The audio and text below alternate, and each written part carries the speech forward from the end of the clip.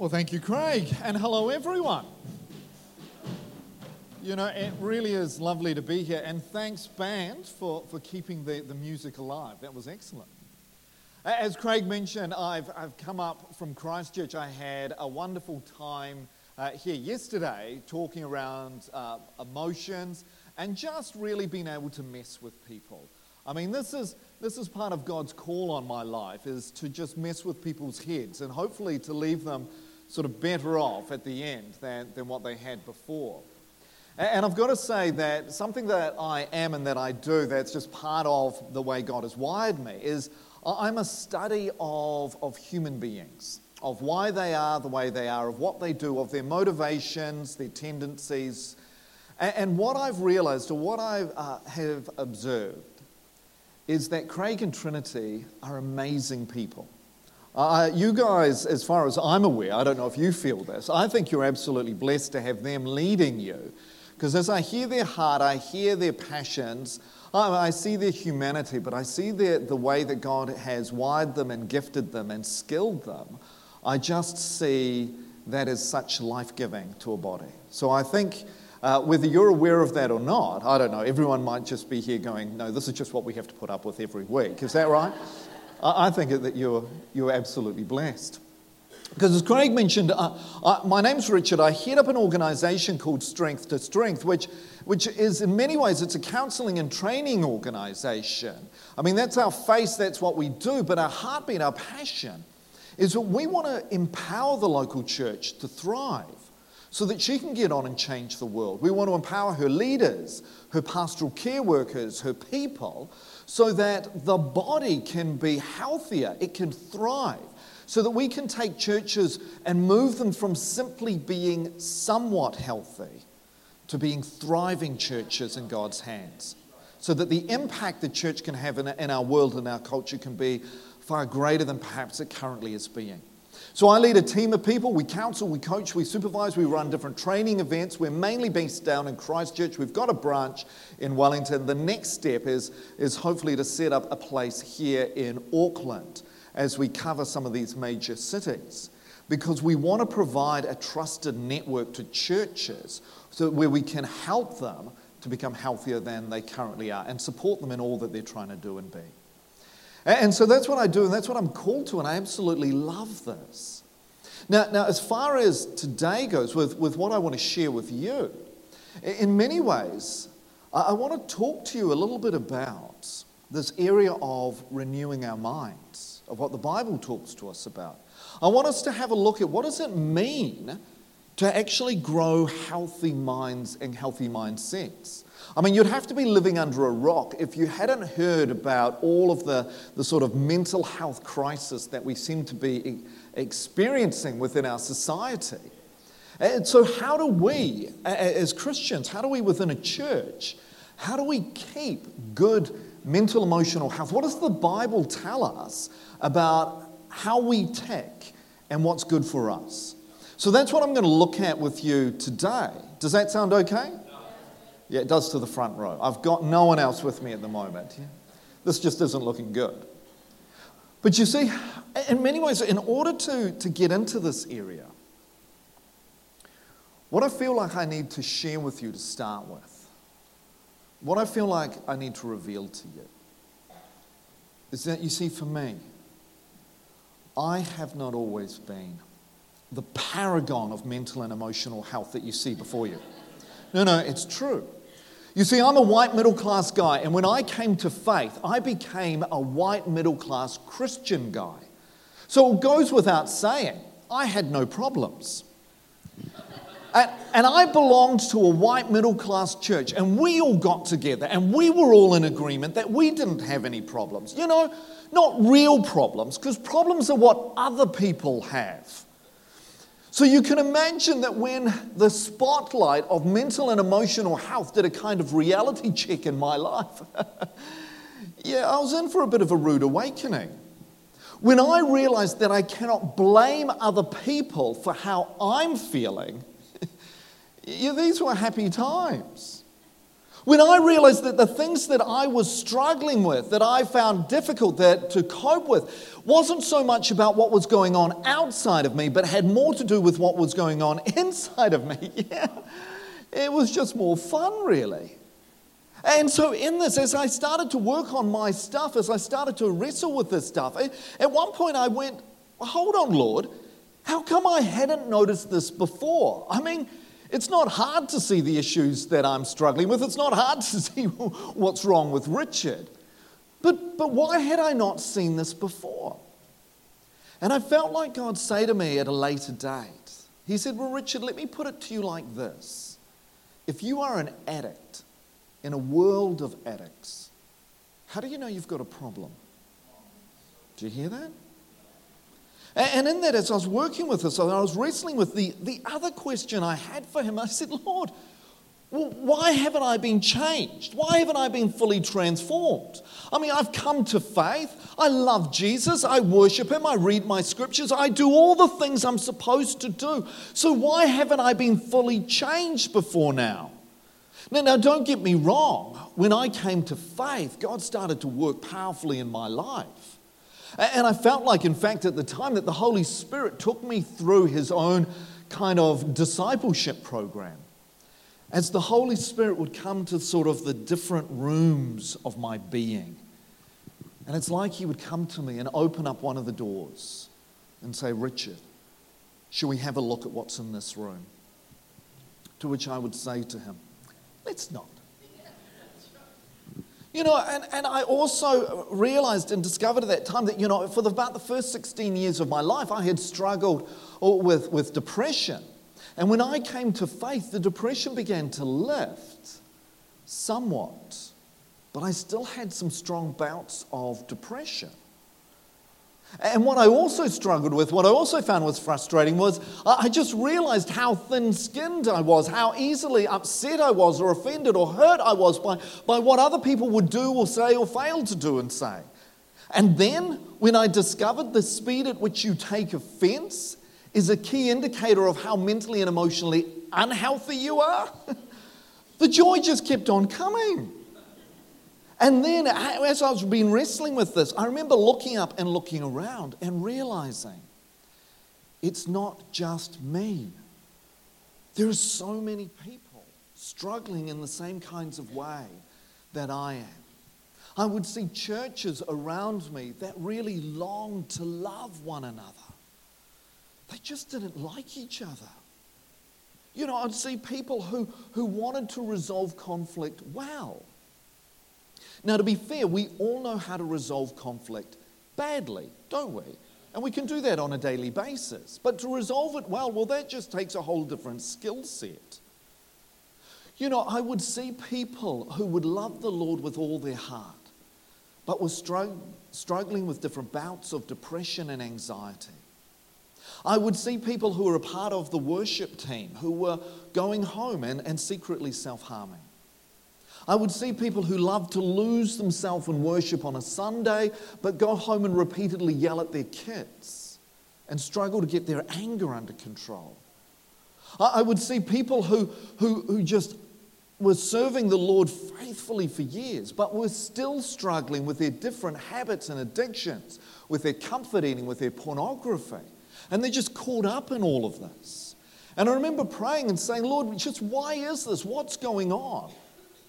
And I felt like he said to me, well, Richard, one of the things that's going on is that we have forgotten where real transformation comes from. Now, you see, my friends, we know the scriptures, but what I've seen is we just haven't known how to apply them.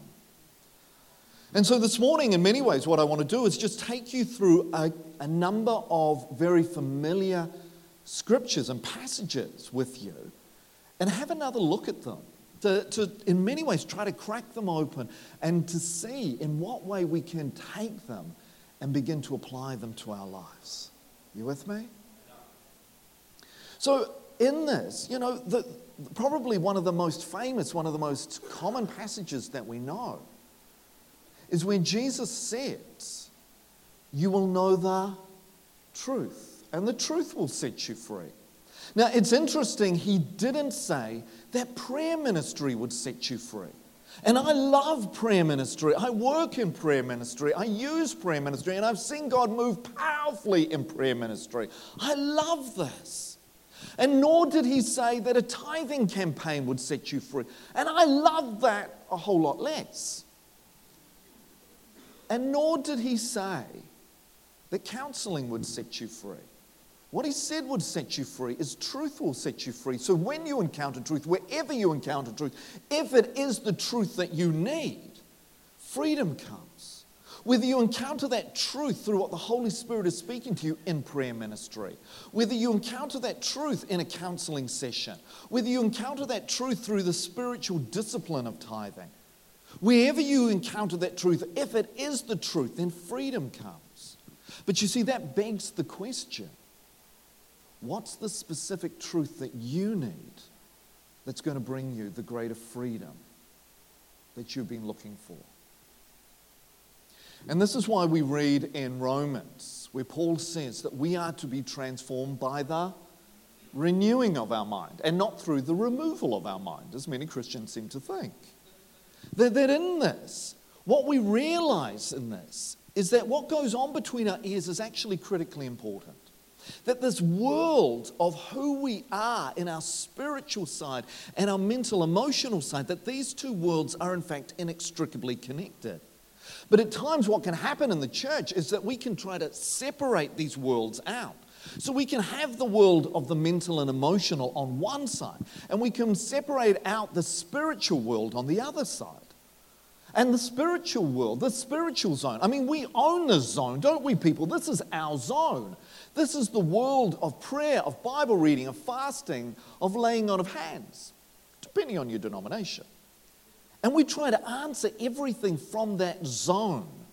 And when we fail, when we can't quite help the person with their anxiety, their depression, with their marriage breaking down, or with their addictions, well, we jettison them over onto this other side of this world of psychology and counselors and therapists. And we look at it with a lot of suspicion as to what goes on over here. Now, to be fair, understandably so, because there's been a lot of wacky things, by a lot of wacky people.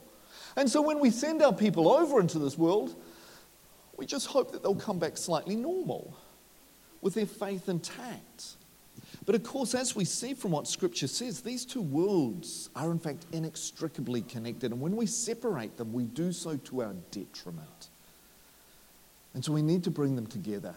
And this is why also that what will happen, and it's not just in the church, it's outside the church as well, is that in this area, we can think about mental well-being or emotional well-being as if it's an either or. That either you're mentally and emotionally well, or you're mentally and emotionally ill.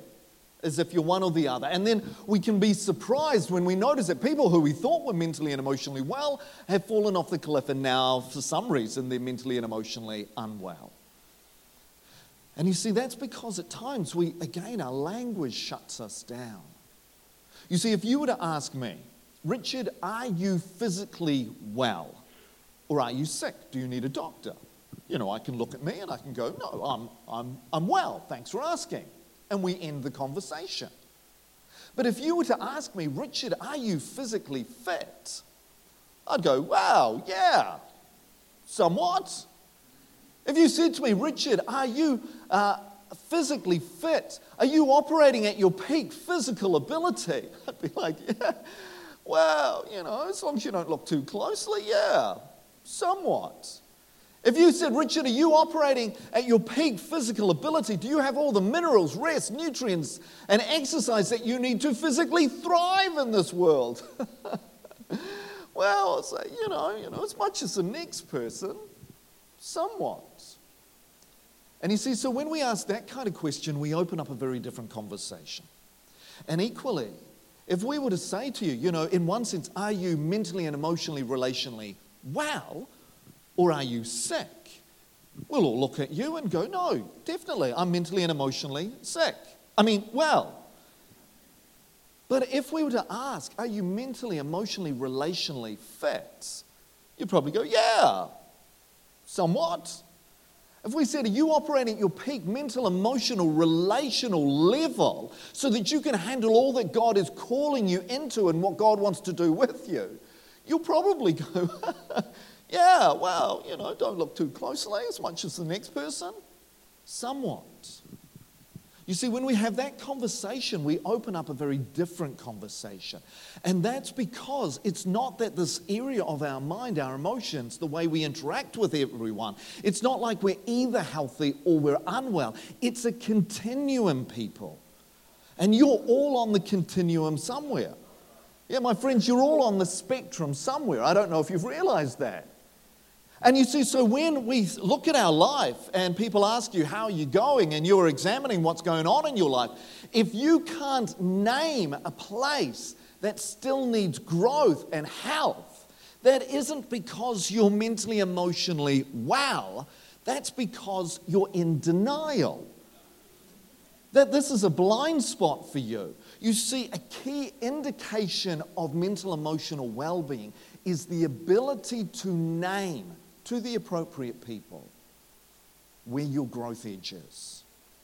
And if we have churches where we are far more conscious of where our growth edge is, because then we discover that we are transformed through the renewing of our mind. It's an ongoing process that we need to work out. There's a verse in 2 Corinthians 3:17 that I love, and it's a seemingly innocent little verse.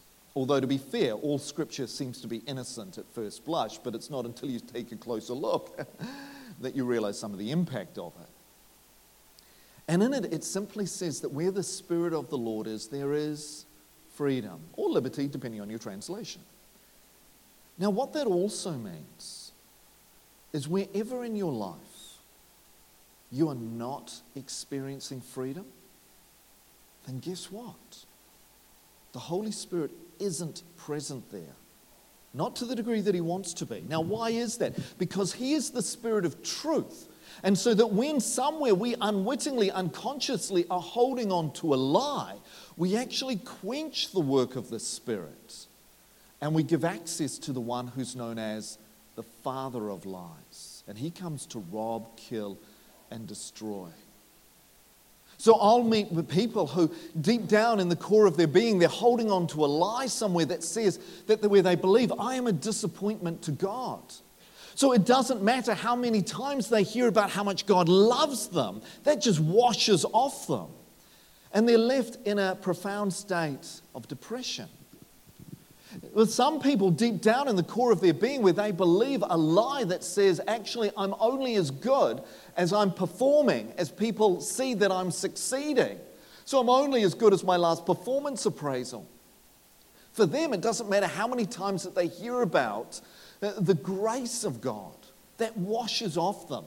And they're left in a perpetual state of anxiety and being anxious around how they're performing and how they're doing. Or deep down, if a person is believing in the core of their being that there's something wrong with them, that they're faulty, that they're broken, that they're bad, then it doesn't matter how many times that they hear that they are God's child, that God has dreamed them up, that He wants them, that all of that just washes off them and they're left with these continual thoughts of self-hatred. So what I'll find is there'll be people at times who are crying out to God, longing for Him to change them. And it's like they're on one side of a locked door begging Him to come in. And He's on the other side of a locked door longing to come in and bring the change. And what the people don't realize is that the lock is on their side. That as they encounter the truth to the area of lie, they unlock the door. And they allow the Holy Spirit to come in and bring His transforming power. They find the truth that really does set them free. And the Spirit brings His transformative power. And so that's the work that we need to do with our Holy Spirit in order to bring the change. You see, there's another passage that I want to take you to that in many ways gives us a few more how-tos in doing this. And I want to go to it in many ways, just camp around it for a few moments to sort of suck the marrow from what we're seeing here. And this is in 2 Corinthians chapter 10, verses 4 and 5. And here we read that the weapons that we fight with are not weapons of this world. On the contrary, they have divine power to demolish strongholds. And we demolish every argument and every pretension that sets itself up against the knowledge of God, and we take captive every thought and we make it obedient to Christ. So in this, there's actually so much that is so useful for us to actually keep our mental, our emotional state healthy. You know, one thing in this passage, just to start with, that in fact is so obvious that at times we can miss it. In this passage, tell me, who uses these divine weapons? Who uses them to demolish stronghold? We do. Now, do you see that? We do. We use the divine power to demolish the stronghold. Now, I don't know about you, but that is so frustrating. You know, I would much rather have it where I could go to bed one night and say, Lord, you know the issues in me. You can see the difficulties in what I'm struggling with. So I'm just going to go to sleep now. And so if you could fix all of that, that would be choice. Thanks so much. But that never seems to happen.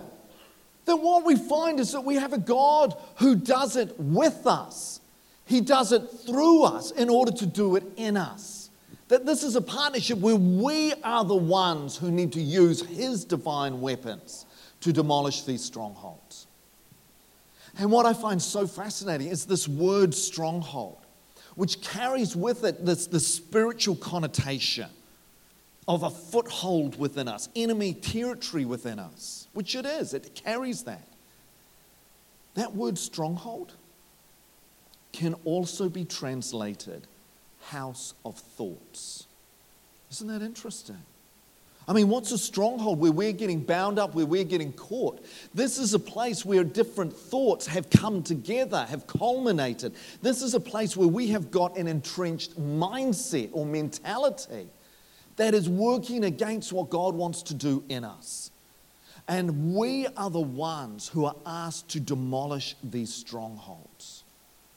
Strongholds of addiction, strongholds of certain mood disorders, strongholds of self-harm, strongholds of suicidal ideation, strongholds of comfort eating, strongholds of pornography, strongholds of gossiping, strongholds of insecurity, of pretending, of pleasing, of performing, all of these strongholds that need to be broken down.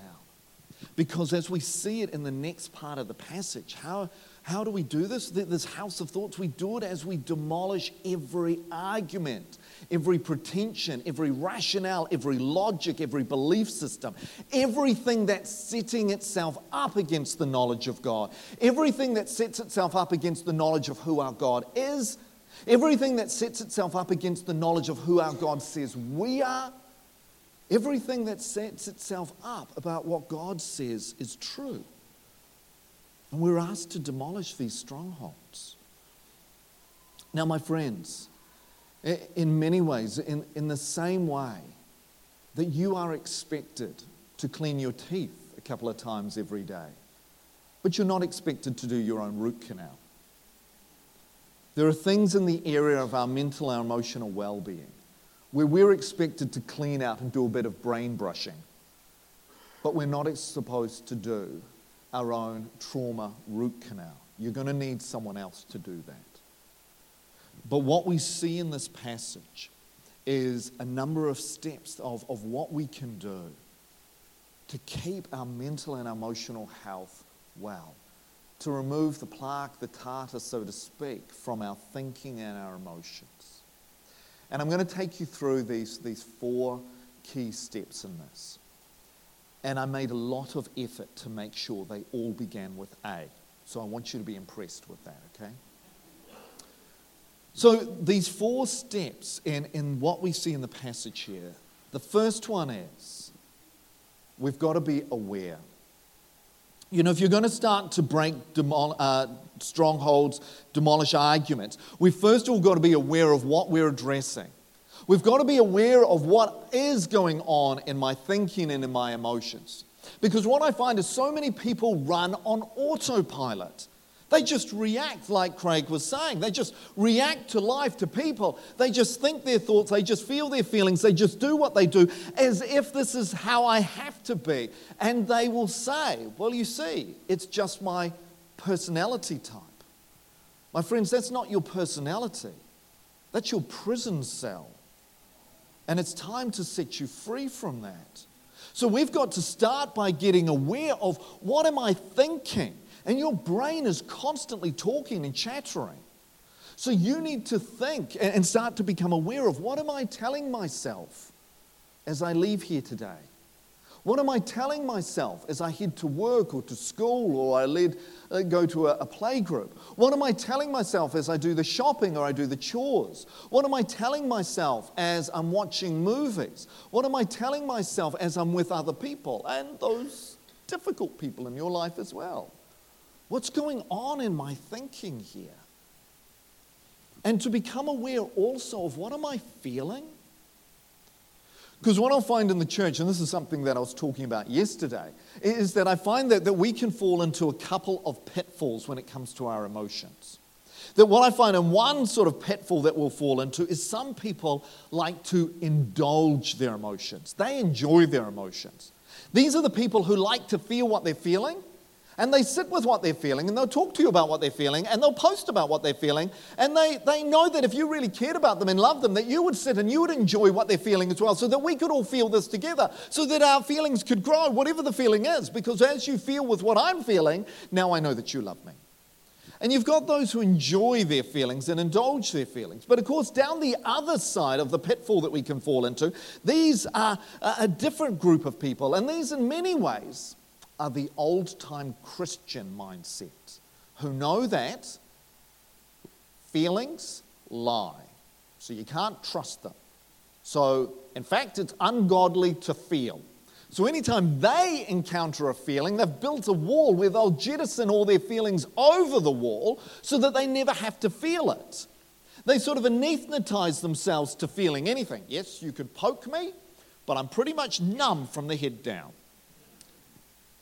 But of course, what they don't realize is that denying your feelings is just a different version of indulging them.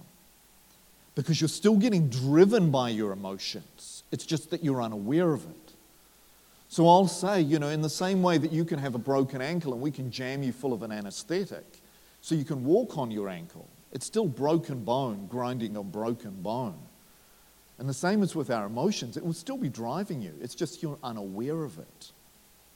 The place where we've got to start is just by being honest about what we're feeling. We're not going to indulge it. We're not going to deny it. We're going to be honest about it. Because this is God's zone. The Bible says that God is light and in him there is no darkness. There's no darkness, there's no pretense, there's no faking. That in fact, when you are at your most honest, you're actually in a very sacred place. God meets you wherever you are when you come to him in honesty. So the first thing that we need to do is we've got to start to become aware of what's actually going on inside of me. The second thing that we need to do is we need to be able to arrest these thoughts and these feelings that are unhelpful, hurtful, or harmful. We're told to take captive every thought and make it obedient to Christ. And this is specifically true also with what the psychologists refer to as ANTs, automatic negative thoughts. You see, our brains can get so conditioned that we know how to respond to anything and everything, and it's always a negative response. Of course that happened to me. Of course they're treating me like that. No one's ever going to listen. No one's going to be on my side. Typical. You can't trust people. This always works against me. Whatever it may be, we will think negatively, and as humans, we have this tendency to believe that if it's negative, it's somehow more true, when it's not. It's just the way your brain has been conditioned. I remember when my wife and I were living in the North Island, and probably like you have here, you have ants, so you keep everything in the fridge. And I remember one day my wife had made this absolutely gorgeous banana cake with chocolate icing and chocolate hail covering it. And we had a slice of it, and it was delicious. And as we sort of polished that off and thought, that was rather nice, and my wife looks at me and she goes, well, should we have another piece? And I think, don't mind if I do. And so we get up to go back to the kitchen where the cake is. But of course, at this point, we see a trail of ants coming to the cake. And my friends, it's amazing how much chocolate hail and an ant look a lot alike. Or if you've ever seen in a banana cake those threads of banana in a banana cake and squished ants, they look a lot alike. So, I mean, is this chocolate hail? Is this an ant? Is this banana? Is this an ant? I don't know. So in the end, we had to dump the whole cake. It was a grief. And you see, in many ways, that's what goes on in our mind. We have these ants that come through and they scurry through your mind and your brain, and they rob you of the joy and the peace that God wants to give you, that He wants you to have, and they steal it all away. So this is why when we have these thoughts and we have these emotions that are working against us, we start by being honest about them, but the ones that aren't helpful, the ones that aren't in line with them, we take them captive, we interrupt them, we don't allow them to keep on going so that they stop plaguing us. And at times we take captive every thought, every ant, but other times what we really need help with is to follow the ant back to the nest. And we attack the nest that was generating all of these ants. What the deep belief, the lie is that's keeping our minds being robbed of what God wants for us. And the third thing that we do that we see the passage tells us about is we've got to answer these lies with truth, with His truth, in order that we begin to renew our mind, reset our minds to what is actually healthy and what is reality. But you see, my friends, what I discovered that what we've really got to do in this as we answer the truth, because as Christians in churches, we have a whole lot of answers, which is wonderful. We just need to make sure that these aren't just the right answer, that these are in fact a real answer. You see, a right answer will speak up here to your head, but a real answer will actually change your heart and your mind. And a real answer in many ways is a right answer. It's just a right answer that I can access and absorb, and I can feel the impact of it. You see, I remember when I was struggling in my own life with where things were in my own mood and my emotions, and someone said to me, Richard, what you need to understand is that you are fearfully and wonderfully made. Now, is that true? It so is. Did that help me? Not in the slightest. But as I sat with that and said, but what does that actually mean? And I cracked it open and I realized, what does this mean? This means that my God dreamed me up, thought about me before the world was created. That He's the one who wants me on this planet. That His fingerprints are all over me. That He desires me, wants me, needs me here. So I have worth, I have value before I say or do anything. Now did that help? It so did. Something shifted. So in many ways, what's the difference between a real answer and a right answer is what Scripture tells us. We actually have to meditate on the Word. And so sometimes the difference between a real answer and a right answer is 10 minutes of meditation on His Word and what it means so that it begins to make an impact. You know, as I've worked with people who have experienced absolute atrocities, we don't want them just to have a right answer. We need them to find a real answer that's going to bring truth that will set them free. And with some people who have experienced sexual abuse, as we've worked with them and where they've got to, that for them, sometimes where they get to is a place where they I realize now I was just as sexually pure after the event as I was before it. Because this was something that happened to me, but it wasn't something that happened with me. And for them, as that sinks in, there is a shift and a freedom comes.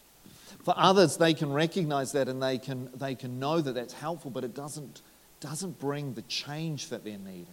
And so other people might write out their story. And as they're about to read it to me, one of the things I'll say to them is, before you share this with me, tell me, what are you understanding? What are you getting from what you've just written? And they'll sit and realize, actually, I never wanted this. I never asked for this. This wasn't about me. Now, they've known that before up here, but as they've processed it, they've now brought a change here. Because you see, my friends, change happens in the slow. And we are such a culture that moves at fast pace, fast thinking, fast living. But change happens in the slow, that we actually have to engage with truth slowly. And the final thing here that we need to do is we've actually got to apply the truth. Not just recognize it and absorb it, but we've actually got to now walk it out. Make it obedient, which is a transformation process. So with what you know to be true, with what is changing in you, now that you know that to be the truth, as you hold on to it, what are you going to do differently? How are you going to live differently as a result? So you break the patterns of how you've been. And so that the truth is actually walked into you as well.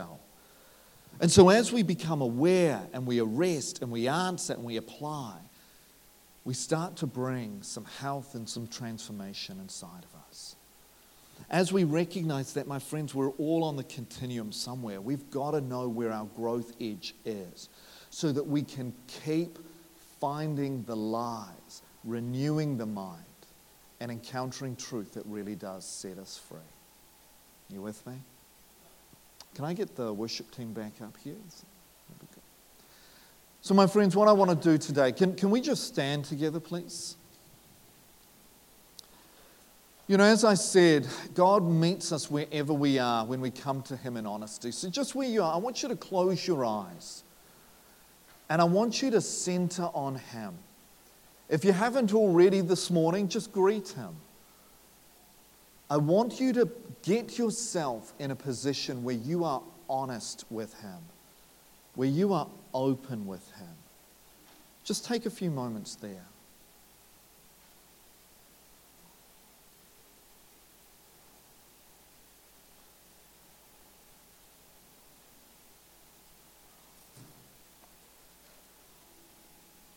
And where you are right now, just ask the Lord, Lord, what do you want to say to me? What do you want to reveal to me? And listen to what He has to say.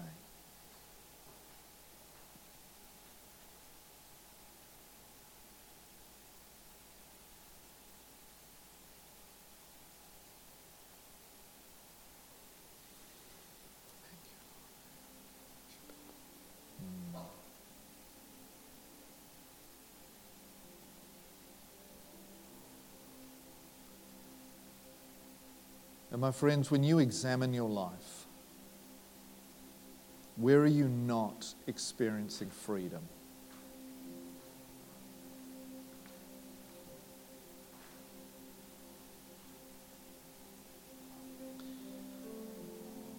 We know that our God is a God who loves us, who died for us, who wants nothing to hold us back in being who we have been created to be, in carrying His image, in living with Him and for Him.